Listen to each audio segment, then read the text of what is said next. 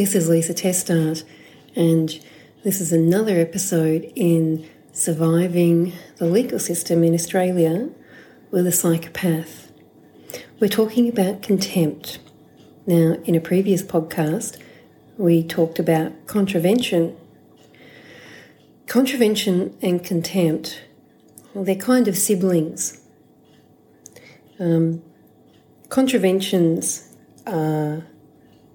they're used a lot in family law proceedings to get people to fly right, to get people to comply with orders, to right wrongs. They're a useful tool for bringing to the court's attention the fact that people parents and the other side, they're not doing the right thing. So they're a handy way of giving a slap on the wrist to the other side.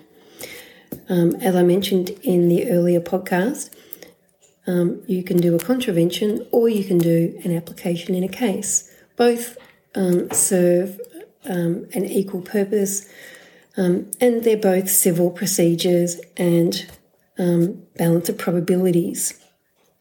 Now, contempt. In every jurisdiction, there is contempt. Doesn't matter whether it is civil, like in family law, or whether it is criminal. Contempt in every jurisdiction is a criminal matter. Now, I said they were contraventions and contempt, they were siblings. And that's an apt description because they both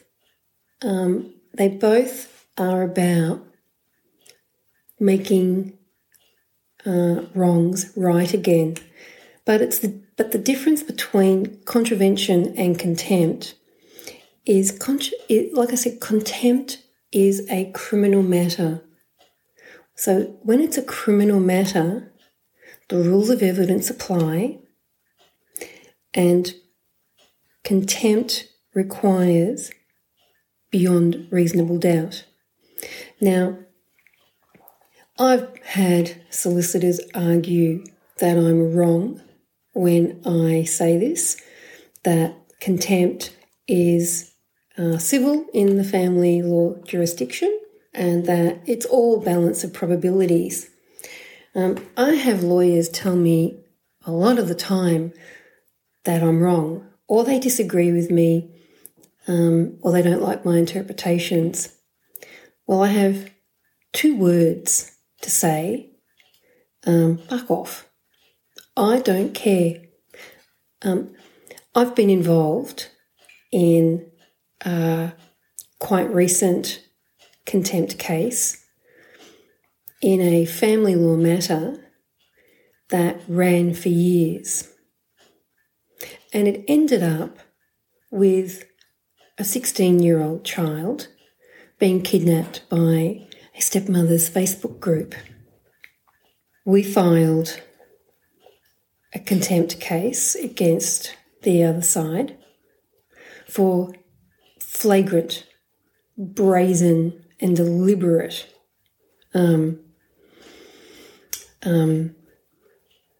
breaches of the orders and a flagrant contempt of the court's authority. There were a number of circumstances. The matter was Pettit and Fairs, P-E-T-T-I-T, and Fairs, F-A-I-R-S. You'll find it on Ostley. But I'll put the relevant details in the podcast description so you'll be able to find it. So I know contempt really well, and we were successful. We had 4 out of 8 charges proven. And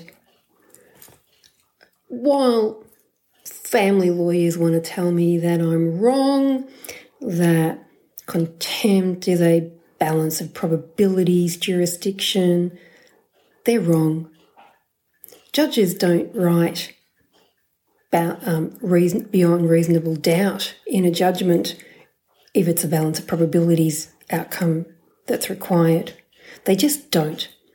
So I may not be a lawyer, But sometimes I feel fucking smarter than a lawyer, because when they argue with me and say, "You're wrong, Lisa," and they do it publicly, well, I don't know who's the bigger idiot. Certainly not me. So, contempt. Contempt. Why is it beyond reasonable doubt? Why do the rules of evidence apply? Because contempt is an indictable offence. It's not in the crime. I haven't looked if it's in the Crimes Act. But if you're at risk of going to jail, then it could be a summary offence. It's an indictable offence. You can go to jail. Now, my terminology may be a little off there because, like I said, I'm not a lawyer. But contempt, you have to write it as charges. Contempt is not a civil application. Contempt is not an application in a case. It is an application in a case. It's an application in a case for contempt, but it's a standalone. It's a standalone case. It doesn't have to be done concurrently with a case that's open. Contempt can be filed at any time. Same as contravention. That's why they're siblings. That's why lawyers get them so confused. Contempt, because there is the potential for jail time as an outcome, you have to be able to write charges. Writing charges is a skill that you need. Now, I have that skill because I learned how to do it. I learned how to write contempt and I learned how to write up charges. And we were successful in getting 4 out of 8 charges proven beyond reasonable doubt. And the reason why we failed on the others is because of the technicalities of dates and times. So when you are saying that something happened within this date and that date, if your evidence suggests that it fell outside that date, but the evidence is still correct, you will lose on that charge because you haven't set the parameters of your charge correctly. So if you say that you, Joe Bloggs, the defendant, that you sent text messages between the 1st of February and the 3rd of February to the plaintiff, then you must show that those text messages happened between the 1st of February and the 3rd of February. If they happened between the 3rd of February, between, say, the 4th of February and the 5th of February, and all the other facts of your case are the same, but it's just that the date range is wrong, you won't get up on that charge because your charge was written from the 1st of Feb to the 3rd of Feb, and the evidence does not fit into the parameters of your charge.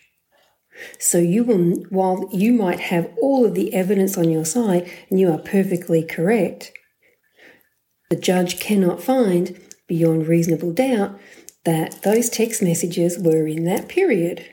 Now that's a very clear example, and I know that most of you are going to go, "What the fuck?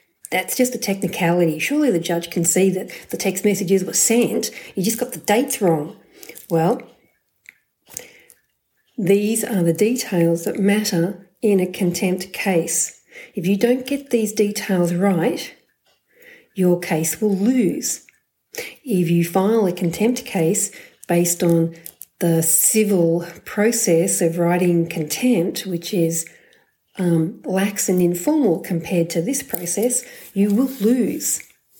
So knowing when contempt is to be used and when a contravention is also very important.